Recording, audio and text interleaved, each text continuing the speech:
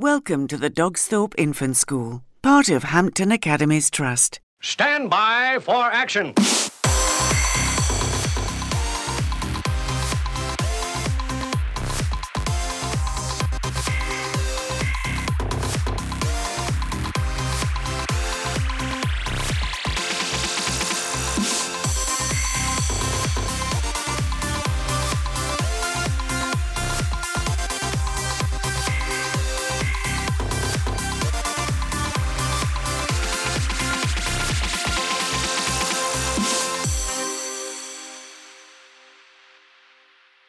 This podcast is brought to you by Eddie Edster, the Dogsthorpe Infant School Wellbeing Dog.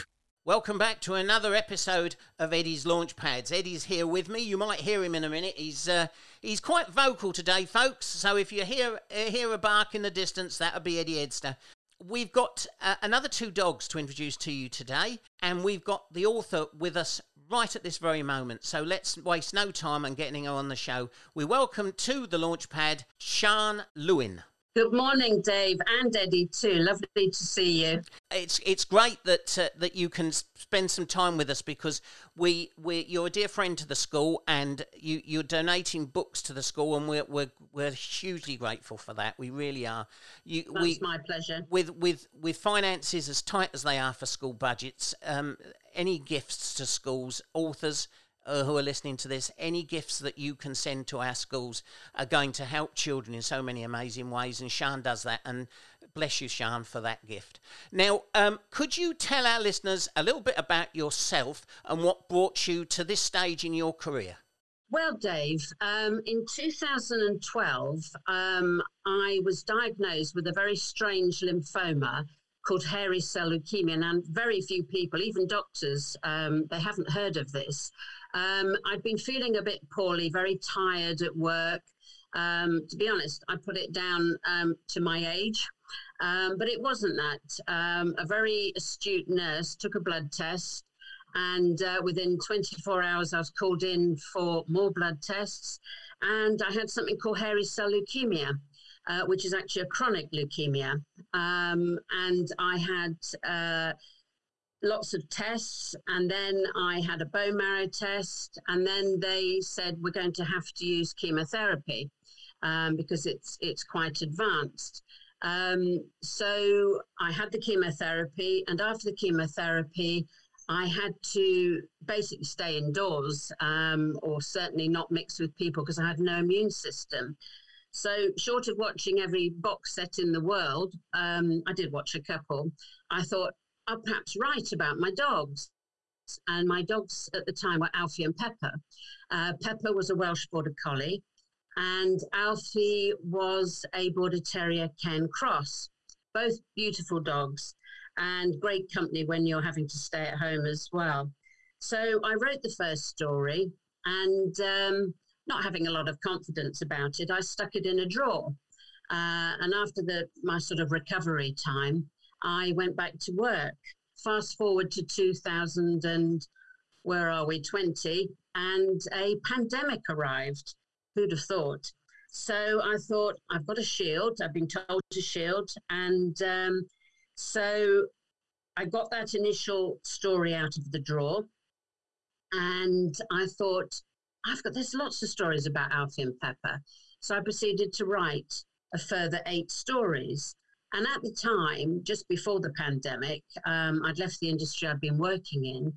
And I originally trained to be an actress 40 years ago for 3 years, and still had a sort of a hope that Steven Spielberg might find me one day and want a sort of mum type figure in his film that nobody knew. And I had a couple of auditions, got a job in Jersey for an international bank, did a little bit of filming there, came back, and bang, the pandemic arrived. So I shielded, started to write the stories, and I'd set up a little recording studio upstairs, and I then recorded all 9 stories.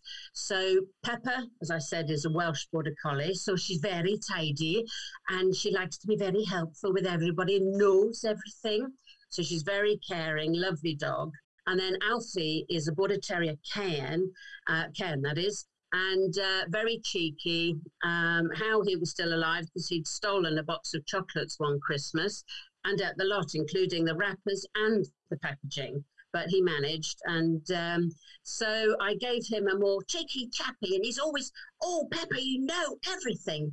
So there, the adventures of Alfie and Pepper were born.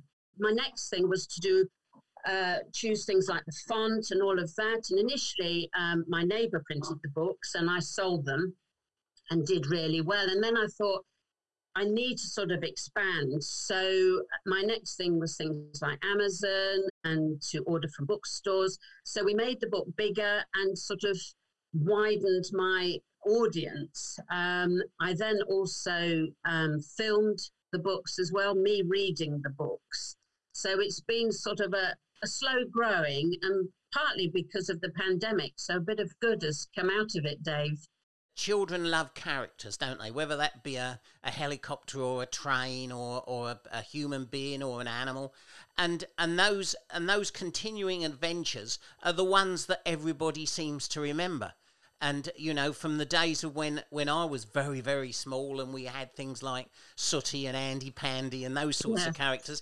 And yet now we've got new characters coming along, but people remember what they grew up with and they look back with great fondness. And they're the books that last, aren't they? Those adventure books with lovable characters in it. And it certainly sounds like your two lovely dogs were characters alive, and they still are living through your adventures.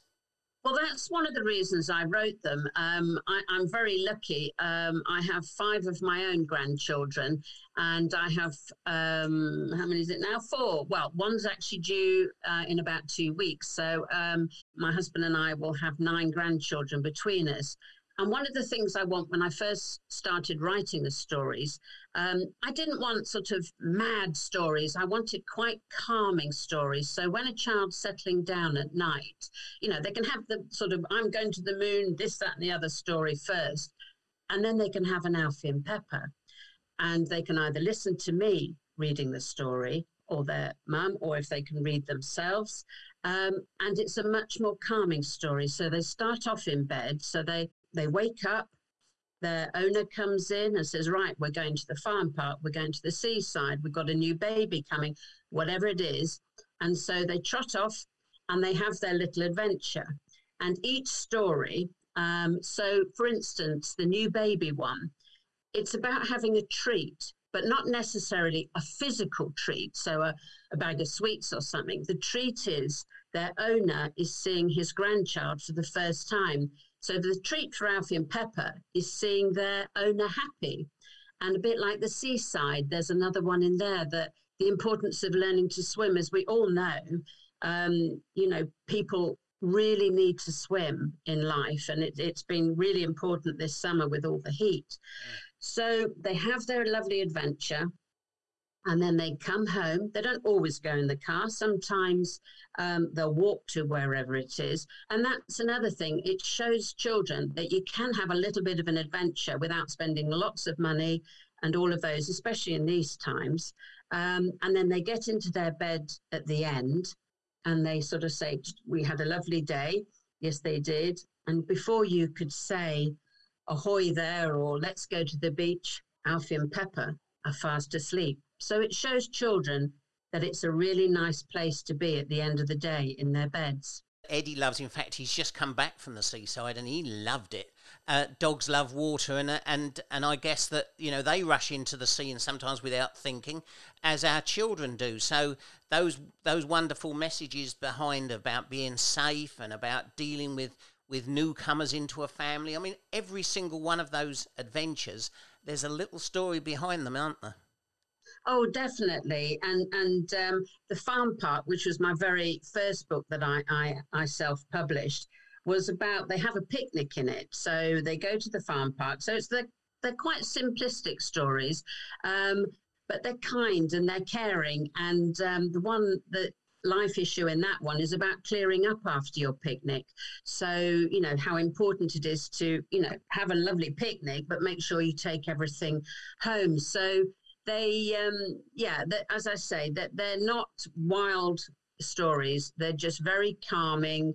They have, as I say, a nice adventure. I mean, the latest one is they go on a narrowboat, so a little bit more adventurous, and they see lots of animals on the side of the bank. They see a couple of fishermen. So it's understanding for children. And the other thing that I did when I was choosing the font and everything, I wanted the letters to look like the letters that children learn in school as well. So you'll see when you get the books that's how they are. And also you'll be able to listen to them. So you can make your own voices up. You know, you don't need to have my voices. And I think it's important with children's imagination to think, well, I like that voice, but this is the voice I'd give Alfie or Pepper. So it's fun as well for kids. Yeah, yeah. So if we've got parents who are listening to this podcast, we've got teachers who are listening, and we've got people who are connected in school leadership and are planning about what they're thinking about new books for the future, where can people get hold of your books and your material? Where's the best place for them to go? Well, they could get them through myself, but they are mainly on Amazon and to order from all good bookshops. I am about to, you can either order them singly, the first 5. That's what I've done. I've self-published the first 5. There's another 4 to go. The next one will probably be next year now. I have a brilliant illustrator, but he's got quite busy, so we've postponed it to next year, and that's about a village fete. So you can imagine with that one, there's all sorts of things. In fact, there's terrier racing in it, which Alfie actually did do in real life. But what I am bringing out is, I deal with Christmas coming up, is a compendium of the first 5. So that might be something. Or if you just want to order the odd one, that's fine too. So they're available to order from, say, if I'm allowed to say, Waterstones or wherever, or W.H. Smith, also on Amazon as well. If anyone was struggling or whatever, then come straight through to me, and you can go on my website and contact me directly as well. And you mentioned about the audio versions of the book. This is particularly important for children or parents, in fact, who have trouble visually, and they've got visual impairment of some description. It's very difficult for them to read to their children if they can't read the book themselves. Are the audio versions available, or do they have to order them specially through you? How do they get the audio versions? No, not at all. The audio and video versions, I've done a video version and audio of me reading with the pictures slotted in, and same with the audio as well, so the children can listen to them. And as you say, it's ideal if people are visually impaired, or if English isn't your first language as well. So if you're learning English, you can sit there with my dulcet tones, and you can look at the book and learn English through the book. And because they are quite sort of a British style, if you like. So we go on a narrowboat. It's obviously the village fete. There's a Christmas one, a farm park, going to the seaside. They're quite traditional. So if you wanted to learn about the culture of Britain and our love of dogs as well, if you go to my website, you'll be able to download them or whatever. They're on YouTube as well. They are free. There's absolutely no cost. Well, there we are, folks. Now, parents, it's always best if you read to your child. If they can't read yet, read to your child. It's always the best way. If you can't, here is something that can help you. And as Sian said, it is free. So you can't even use the excuse of, I can't afford books. Here is some wonderful adventures of 2 lovely sounding dogs with important messages in each story, and you need to think seriously about this. And for all you infants at school, you've got 2 new doggy friends to meet in these books. You already know Ruby, who listens to you read, and you already know Eddie, who sits at your door and gives you high fives as you come to school. Well, now you've got 2 new dogs, and they're waiting to meet you through these wonderful books by Sian Lewin. What about the future, Sian? What have you got planned? I am going to continue. I'm going to get up to 10 books. The 10th one, I haven't actually written yet, so I've written the first 9, and the 10th one will be longer, and that's about Alfie and Pepper going to France. And I also have another adventure story coming up, hopefully next year. I'm going to sit down. I go through the ideas as I walk about. And that's about my dog I have at the moment called Buddy. And it's going to be about him. Quite a different style of book, but still about a dog. Will that be for an older age? Because I'm guessing these are for infants for up to, say, 6 years of age. Is that going to be for the same sort of age, or you're thinking of older children? No, I don't think so. I'm going to keep with the age group. Yeah. I've met quite a few of my readers, which is lovely. But as I said to you, they are, a lot of people, different type of people read my stories. So, as well as children, some adults that may have some learning difficulties have read my book because they're not too babyish. And that's a comment I've had back from a carer who looks after an older lady who has learning difficulties. And she said she loves Alfie and Pepper because she loves the drawings and it's not too babyish for her. So there is quite a broad section of people that like Alfie and Pepper. And as I say, if you look at the website, it'll tell you there's a lot of pictures. There's some pictures of the real Alfie and Pepper as well as the illustrations. I mean, the illustrations are beautiful. And if you have a look on there, it'll give you so much more information. And then obviously, have a read of the stories as well. Well, listeners, all you have to do is go into the text of this podcast.